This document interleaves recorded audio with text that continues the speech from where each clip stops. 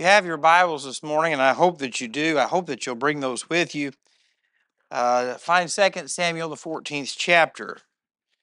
2 Samuel chapter 14. And as you're finding that, there are a lot of ways that one can look at chapter 14. Most people just read through it and it's like, oh, that's confusing. But you could title this sermon, How to Fail as a Parent. You could title this sermon, How You Can Be a Terrible Leader. You could even title it 7 Ways to Ruin Everything. You could title it Family Drama. You could title it Don't Put Your Nose Where It Doesn't Belong. But today I want to talk to you about when our best efforts go astray. We've all probably tried to do something or help someone or say something encouraging and it not go the way that we thought it would. We look back and think, boy, that just wasn't right. Maybe we look back at our life and we thought, boy, I thought that would make me happy. I thought that's what I wanted, but it definitely isn't. And if you're familiar with what's been going on in these few chapters as we're going verse by verse through this book, we've saw some pretty heartbreaking things in the life of King David. We've seen King David become the undisputed king. We've seen him sit on his throne in Jerusalem. But yet we begin to see how at the height of his power, he began to make a decision that has really affected his family. And we looked at how after that happened, his child died.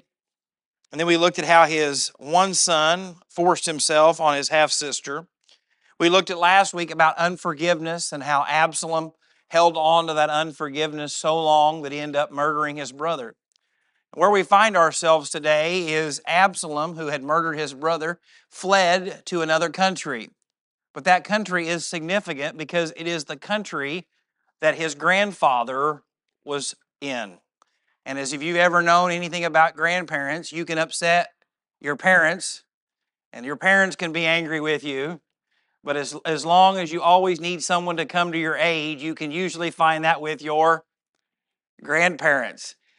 Most of you that responded to that, you have grandkids and know that you will now do things for your grandchildren that you would have never done for your children. You would let them get away with things that you never would have let your children get away with. And so Absalom runs to his mother's father's house. Now this is significant because the half-brother that he killed, he had the same dad but a different mom. And so he runs to this place of shelter. And for the last 3 years, King David has now been affected by all of this. And there is a man that we're going to be looking at today by the name of Joab. And today I just want you to know that this sermon is very up and close in our lives. It's very personable. It can touch on some very difficult situations. And you say, well, Jake, what's any different from usual? I'm just giving you a heads up if now you want to leave. But what happens here is if you and I are honest, when things are going bad, when something is going on in our life that we're not comfortable with, or maybe we're waiting for a decision, right? Most of us know that even if it's good news or bad news, just don't make me wait. Whether it's a good decision or bad decision, just give me a choice to make a decision. And apparently what has happened is over these last 3 years, King David doesn't know what to do. On one hand, he's grieved his son that died. He is angry at his son for what he has done. But apparently what we see from this and what we're going to see is that the drama in his family life was affecting how he was king. And if you're honest, we've all seen that. How our personal life affects our work life. Happy wife, happy. Unhappy wife, miserable, right? It's true, and you have all been there or worked with someone that you knew their work performance was affected by their home life. Now, this is not to talk about someone's job, but if you are making hamburgers at McDonald's and you have a bad day at home and forget to put pickles on my sandwich, no big deal. I love pickles, but it's not the end of the world. But if you're a brain surgeon and your home life is affecting your work life, somebody is leaving there with less than they went in with. It matters. And so what happens here is the most important person on the face of the earth, the king of Israel, is being crippled by these drama at home, by the pain that he's going through. And today I want to say this because I hope that this will help you. Because I hope that whatever is hindering you, whether it's in your personal life, whether it's as an individual, whether it's in your marriage, that if God can break that free for you today, if God can work and move in that situation, if you will let Him, it will change how you leave here today. It will change the future that you have. And so I know that there's going to be some very difficult stuff in here, but I hope that you will hear the encouragement that if doing it God's way can show you. And so if you would stand with me for just a moment as we read one verse out of reverence to God's Word, 2 Samuel chapter 14, verse 1. So Joab, the son of Zeruiah, perceived that the king's heart was concerned about Absalom.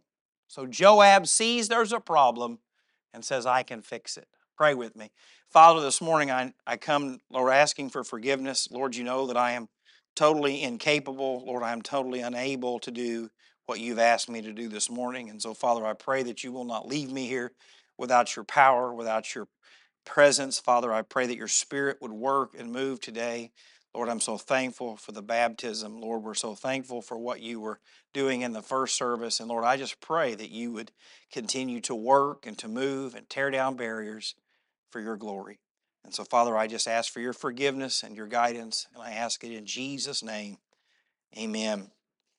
And so, some people, if you read Bible commentators, will say that David was just so heartbroken because he missed Absalom that he had become paralyzed in being unable to be king.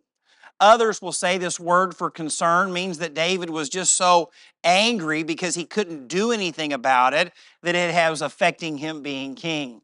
But either way, whatever you think about that, it doesn't matter. It is just showing us that the decisions that other people make, the drama that can come into our life, the sins that affect us can affect us in more than just one way. And so most of you have probably known someone who is a fixer or tries to be a fixer, or what we really call them are nosy people who won't leave us alone, all right? We all know someone like that has to be involved in everything, has an opinion about everything, and that they want to fix everybody. And sometimes that is a wonderful trait, and sometimes it's not a wonderful trait. Sometimes it can be something that will help you and encourage you, and sometimes it's something that can destroy you. And so Joab has seen that the king needs help. He needs to do something to help King David. But if you're taking notes this morning, I want to show you this.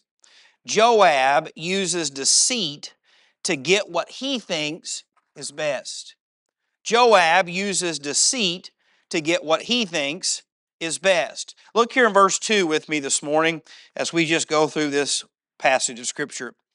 And Joab sent to Tekoa and brought from there a wise woman and said to her, please pretend to be a mourner and put on mourning apparel. Do not anoint yourself with oil, but act like a woman who has been mourning a long time for the dead. Go to the king and speak to him in this manner. So Joab put the words in her mouth. Now I don't want you to miss that because it's very significant. This was not a wise woman in the sense of she was wise in the things of God. It means she was good at what she could do. And what she was probably was some kind of an actor, some kind of a public speaker. And so Joab knew that this woman could sell what he was wanting, that she could convince King David by her skill and by her quality of acting. And it says in verse 4, and when the woman of Tekoa spoke to the king, she fell on her face to the ground and prostrated herself and said, help, O king. Then the king said to her, what troubles you? And she answered, indeed, I am a widow. My husband is dead. You see, King David was sitting in a place of authority, and the people would come to him and say, I need you to make a decision. I need you to rule on this. I need you to make a judgment. He was acting as the official judiciary of the kingdom. And so in verse 6 it says, now your maidservant had 2 sons, and the 2 fought with each other in the field, and there was no one to part them, but the one struck the other and killed him. And now the whole family has risen up against your maidservant. And they said, deliver him who struck his brother, that we may execute him for the life of his brother whom he killed. And we will destroy the heir also. So they would extinguish my ember that is left, and leave to my husband neither name nor remnant on the earth. Then the king said to the woman, go to your house, and I will give orders concerning you. And the woman of Tekoa said to the king, my lord, O king, let the iniquity be on me and on my father's house, and the king and his throne be guiltless. So the king said, whoever says anything to you, bring him to me, and he shall not touch you any more. Then she said, please let the king remember the Lord your God, and do not permit the avenger of blood to destroy any more, lest they destroy my son. And he said, as the Lord lives, not one hair on your son shall fall to the ground. So what happens is Joab comes up with a story, a very similar story that we see in the book of Genesis about Cain and Abel. And he tells her to go to King David with this story so that he has to pass judgment, that he has to make a decision. You see, King David could have said many different things here, but she tells him a story that is kind of like what David is going through, but not exactly like David is going through. You see, Absalom did not kill his brother in a fit of anger. He plotted, he schemed, he manipulated for 2 whole years for the right time and the right situation to murder. That's why the Bible tells us in the book of Genesis and other places that there were cities of refuge. That, for instance, if you were working with someone and something happened, an accident or manslaughter or something like that where someone lost their life, you could run to that city and you could find protection. Or even in the moment of passion, in a moment of uncontrolled anger when you sinned, if you did something, you could find refuge in one of these cities. But these cities were never designed for premeditated murder. But yet David, sitting here listening to this, understands that this woman is not going to have any other offspring. Her husband will have no namesake. And so he decides to show mercy. And he says, I'll make a judgment. You just don't worry about it. And if you have ever dealt with a persistent person, to say that nicely, you see what happens. She goes, oh, that's not good enough. King, let me ask you one more time. And he says, okay. Not only will I make judgment, but I will right now decide that no one will hurt them. And that's not enough. She pushes him again and says, but king. And he says, okay, all right, by the Lord, I promise you that no one will harm your son. And what she does here is she gets David to swear. She gets David to make an oath that he will guarantee that this brother who murdered his other brother will not be punished for his crime. And this is important because apparently for these 3 years, David hasn't been able to make a decision. Do I go get Absalom and bring him back? Do I forgive him and let him come back? Do I just ignore him altogether? But whatever had happened, it had crippled King David. And Joab, knowing King David's weaknesses, knowing King David's failures, Joab was probably the closest human being to David on this planet. He had been with him in the wilderness. He had been with him through the civil war where they fought the other tribes. He had been with David every step of the way. And this morning, you and I need to recognize something. There are some people who know what buttons to push on us. I can tell you exactly what things I can do to upset my wife, just enough that I sleep on the couch and not outside, all right? I know exactly what makes her unhappy, what makes her happy. And if I am not Spirit-filled and being led by the Lord, I know exactly what buttons to push. And Joab knew what buttons to push with King David. He knew exactly what story to use that would begin to pull on his heartstrings. And friends, I want to say this morning because you must be on guard. Because Satan will use your past. He will use your mistakes. He will use your guilt to make you make decisions that don't honor God. Satan knows exactly the faults and failures of your life, and he will use them to affect you. And he will use other people to manipulate you. Listen to what the Bible says in Psalm, the 7th chapter, starting in verse 14. Behold, the wicked bring forth iniquity. Yes, he conceives trouble and brings forth falsehood. There are people who will lie about you. There are people who are going to betray you. He made a pit and dug it out and has fallen into the ditch which he made.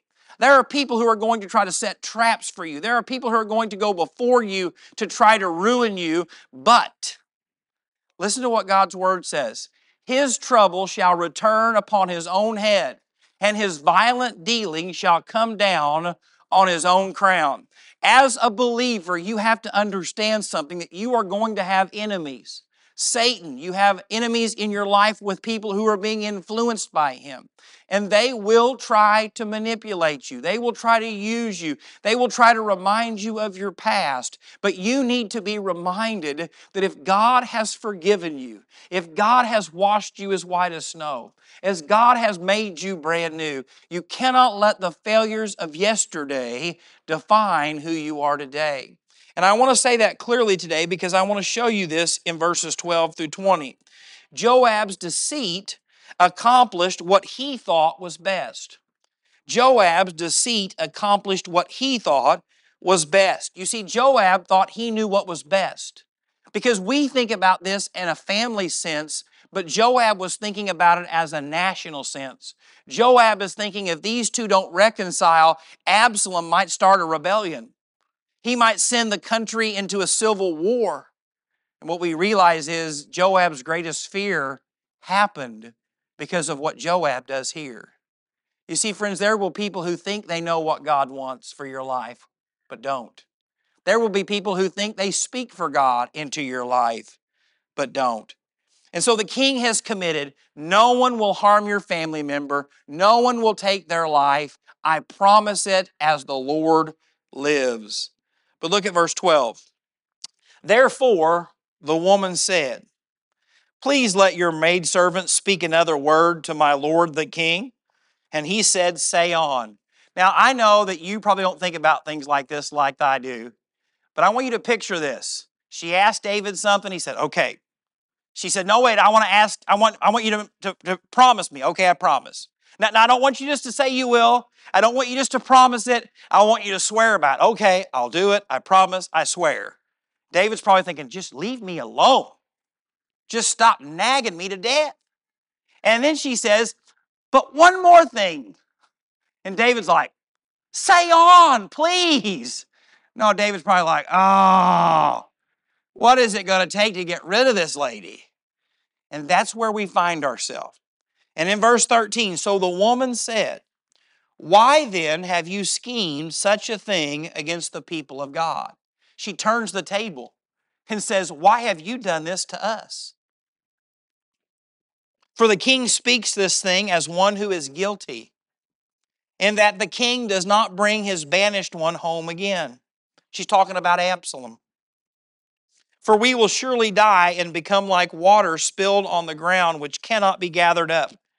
Yet God does not take away a life, but he devises means, so that he banished ones are not expelled from him.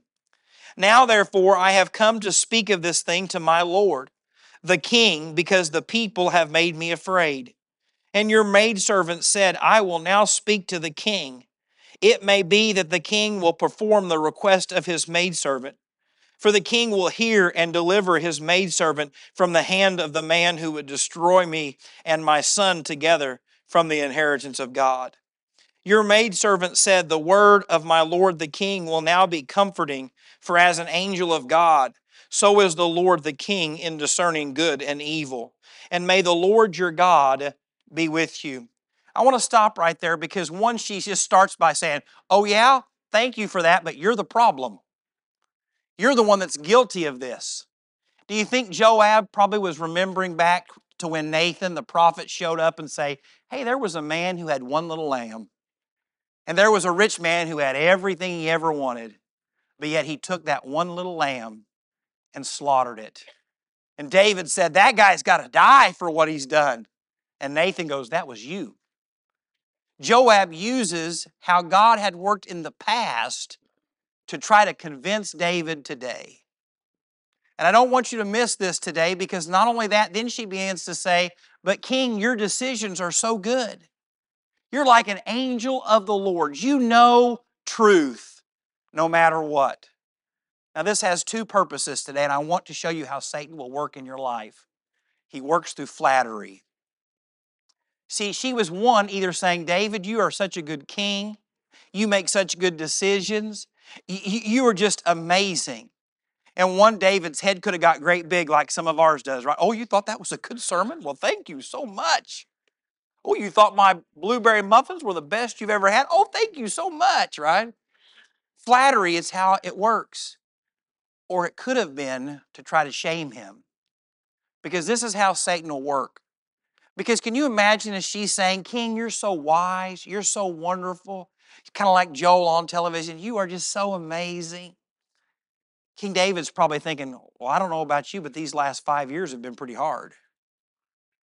These last 5 years started with me at the height of my blessings committing adultery. And not only committing adultery, then trying to hide the fact that she was with my child. And not only that, trying to hide it, but then I had her husband killed. And then I was so bold and so proud that I brought her into my own home, married her, and celebrated the child that everybody else thought was God's blessing. And then after that, I lost a child because of my sin. And then I had a son do something terrible to his half-sister. And then my other son murdered my other son. And here you are talking about how I make good decisions? You see, friends, I've said this once and I will say it 2 more times today. Satan will try to remind you of your failures to keep you from being who God wants you to be today. Friends, you might have been a mess years ago. You might have failed as a husband yesterday. You might struggle as a mother. You might have failed as a friend. You might have been unfaithful with a secret that someone told you. And every time you go to make a decision today, what does Satan try to do? Well, there's no reason for you to worry about it. You're just going to do what you did last time. There's no reason for you to try this time. You're just going to fail like last time. For me, in a kind of comical way, it's about losing weight. Right? Every month, the first day of the month, I'm like, this is the month. I'm not going to eat junk food. I'm going to be healthy. And I literally get through about lunchtime. And I'm like, man, that potato soup was good, but it just didn't have enough in it. And so I'll tell you what I'll do, God. I won't eat any breakfast. I'll eat just a little bit of lunch, and I'll eat a big supper. And that'll be our compromise. Well, I eat supper, and then by breakfast, I'm what? I'm hungry. I'm like, all right, Lord, I'll eat a big breakfast, a little lunch, and no supper. So I eat a big breakfast, a little lunch, and then my supper, it's like, oh. And by the end of day 2, doesn't matter. Next month comes around, Lord, I've got this. I'm going to do it. Day 2. And that's kind of comical because all of us kind of struggle with that. But when it's about being a husband or what kind of father you are or how you're going to be as a parent, those decisions that you've made in the past that maybe did not work out the way you thought they would will bring you to a point like King David where you can't make any decision. That's why we're watching families fall apart. We're watching homes be destroyed. Because yes, there's things in your past that you're ashamed of. Yes, there's things in your past that you regret. Yes, there's sins that you've committed. But remember this, if God has forgiven you, He has forgiven you. And the guilt that Satan tries to bring upon you, well, you can't teach Sunday school because you know how you are. Well, you can't tell everybody else how to manage their life. You know you can't. Satan begins to work that way. And that's what this lady does here. And you say, how could she know exactly what to say to David? How could she know the exact buttons to push? How could she know exactly the struggles that David had? And listen to these next verses. Then the king answered and said to the woman, please do not hide anything from that I ask. And the woman said, please let my lord king speak.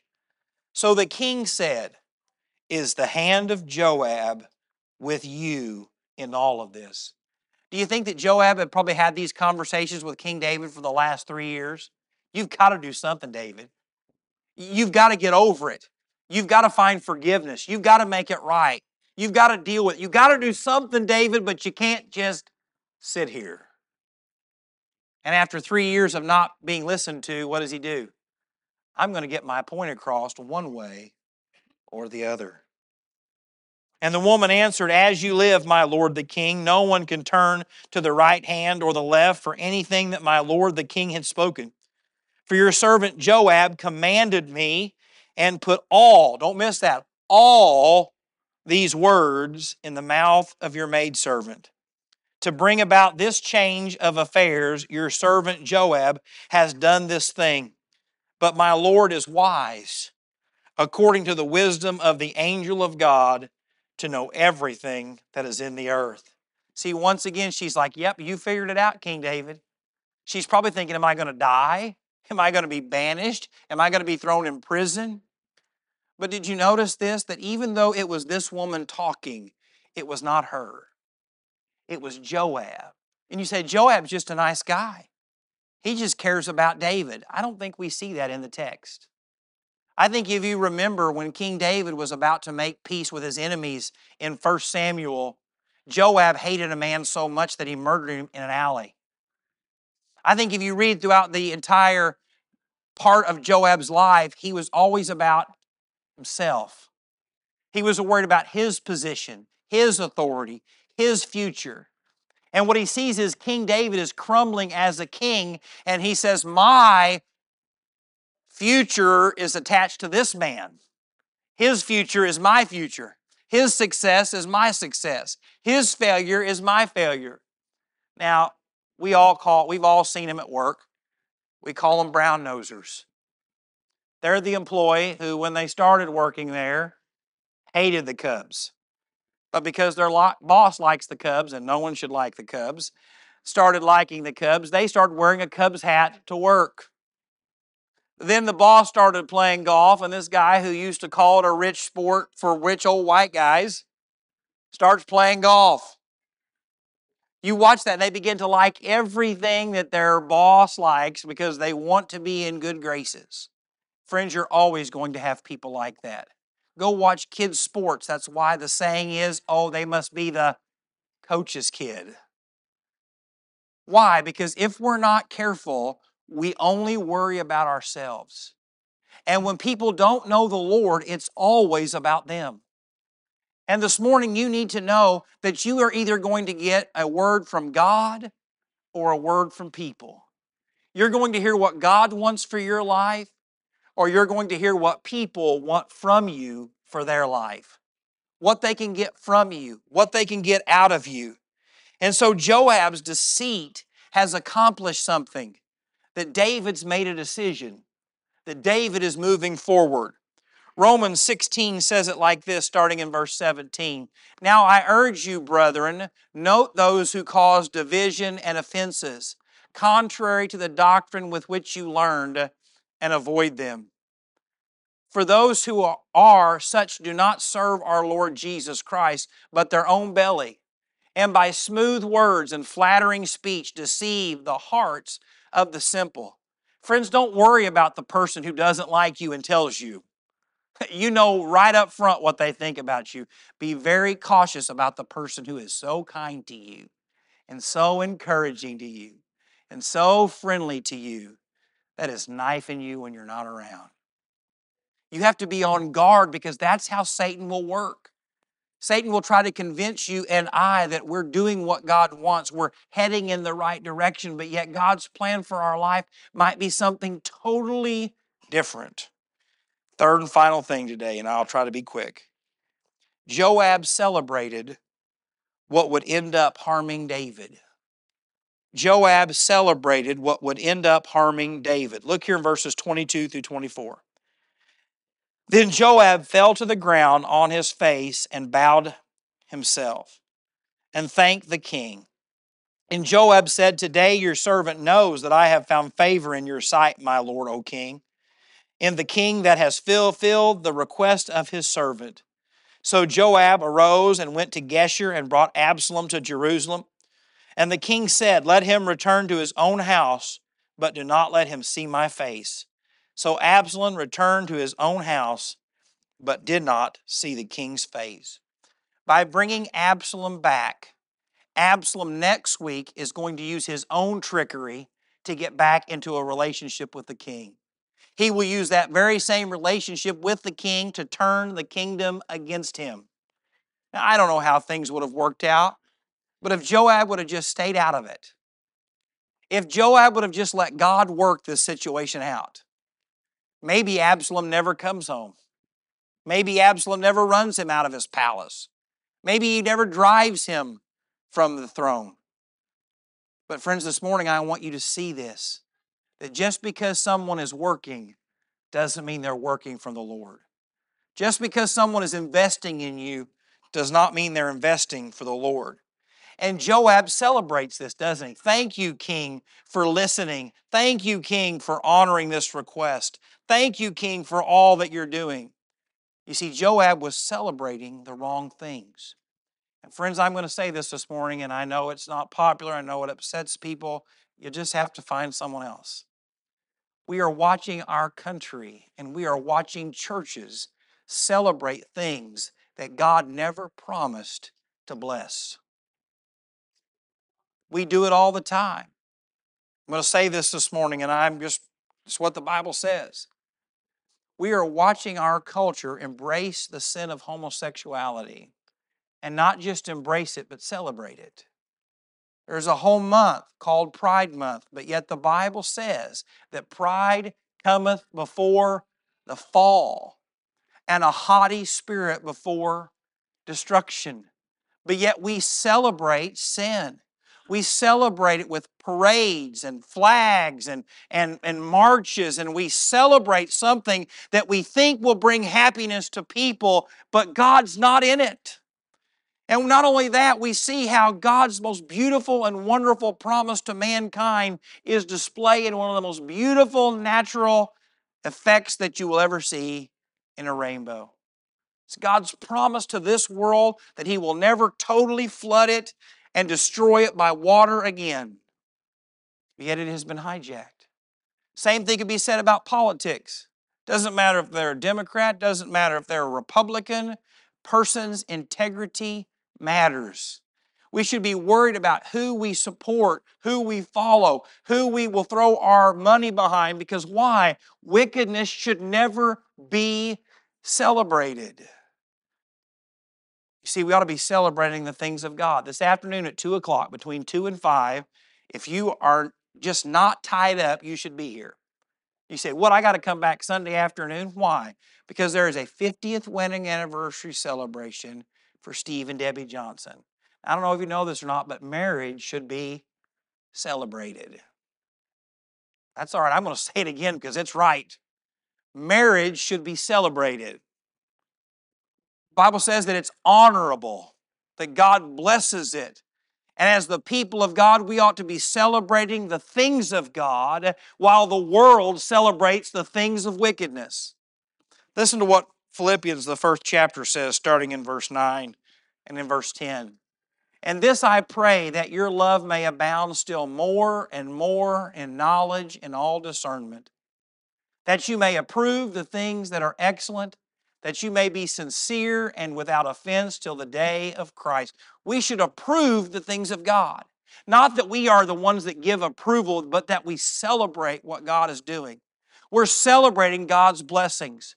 We're celebrating God doing things His way. We should be celebrating the fact that two young people will save themselves for marriage. That's all. I'm going to say it again until you get it. We ought to be celebrating the fact that young people will save themselves for marriage. We ought to be celebrating the fact that God is saving people. We ought to be celebrating the fact that God is at work and God is moving and God is blessing and God is doing things, because Satan is always going to celebrate wickedness. And that's why it is the church's job to declare the works of God, to celebrate the things of God. Not this Sunday afternoon, but the next Sunday and the next Sunday. Hopefully, we will be here again celebrating on Sunday afternoon two young ladies who have been blessed by God to be pregnant, to have the gift of life. God is the giver of life, and so we should celebrate. You see, if this church wants to see God really break loose, if you really want to see God break loose in your marriage and in your life, the first thing you have to start doing is celebrating who He is and what He's done in your life. And turn all the griping and the moaning and the complaining into, God, you have been so good to me. God, you have blessed me. God, you've taken care of me. God, I'm so thankful for all the things you've done in my life. And as you begin to celebrate who He is and what He does, it will change who you are. And if this world is going to see Jesus in us, it has to be because we are declaring and celebrating what He has done for us. And that is the fact that He loved us so much that He sent His only begotten Son to die upon a cross, to be buried, and to rise again. And that whoever calls upon the name of the Lord can be saved. We celebrate that. We celebrate in a world of brokenness that God can put the broken back together. We celebrate a God who can heal the hurting. We celebrate Him and what He could do. This last week I read an article about a Methodist church. A young couple was wanting to dedicate their child to the Lord, and the Methodist pastor sent a letter saying, we don't do child dedications, we do infant baptisms. And I'm not for infant baptisms, but don't miss the story.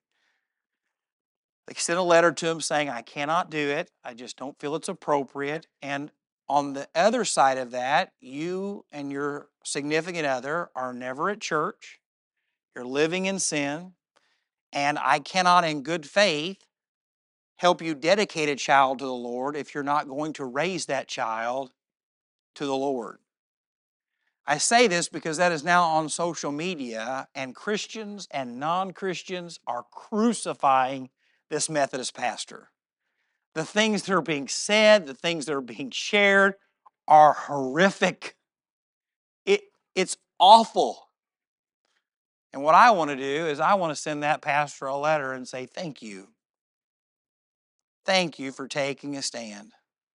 Thank you for recognizing that if we're going to be Christians, we ought to live for Christ. If I'm going to stand before a church and tell you I'm going to raise my children to love God and to love Jesus and to follow Him, I need to be willing to do it.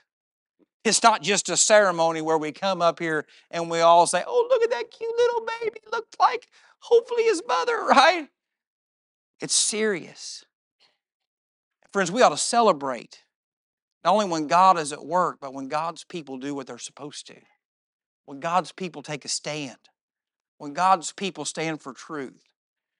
And so today I just want to encourage you that while you might feel alone today in your marriage trying to raise your children in the admonition of the Lord, you're not alone. Whether you're here today and you say, Jake, I'm the only one in our marriage that's trying to make it work, you are not alone. If you're here today and you're saying, Jake, I've just been through so much, so much damage, so much baggage, so much hurt, I just don't see how God could work. He can. And today, trust Him. Believe Him. And even though it might seem like it's best to get involved and do it yourself, let Him work. You say, Jake, I got some prodigals in my family. You just keep praying for them. You just keep telling them about the love of Jesus and what they mean to you. And you let God change them. You say, Jake, I got some things in my life going on that I don't think can be fixed. They can on your own. But with Him, they can. And so what we see in this passage of Scripture is someone who makes things worse But I want you to know this morning that if you'll trust Him, rely on Him, He has the answer in every situation. Father, I thank you so much for your word. Not mine, but yours, Lord. Lord, I know it's uncomfortable. Lord, I know it is personal. I know it's close to home. God, I know that all of our families have difficulties and struggles, and challenges. God, I know that we've all been hurt. We've all been let down. We've all failed. And so, Father, today I just pray that you would show us that you have a purpose and plan for our life. Father, for that person that's here hurting today and do not think they can make it one more day, Lord, just show them that you're with them. Father, for that person that's sitting here with so much guilt and shame that they just can't even imagine why they came today, Lord, show them that you can take it all away. And Father, for that person that's here today that doesn't know you as their Lord and Savior, that's here today realizing they are a sinner and in rebellion against you, that Father, you would forgive them. I pray, Lord, that your Holy Spirit would be convicting them, drawing them, and working in their lives today to forever change them. Father, I pray today for all the hurt, the baggage, God, that this would be a place that we could come and lay it down, Lord, knowing that you will answer, that you will hear. Father, I pray for those who have been through the difficulty that are now in a season of blessing, that they will be thankful and be in a season of thanksgiving. And Lord, whatever needs to go on in this place today would. And Lord, I ask it all in Jesus' name. Amen.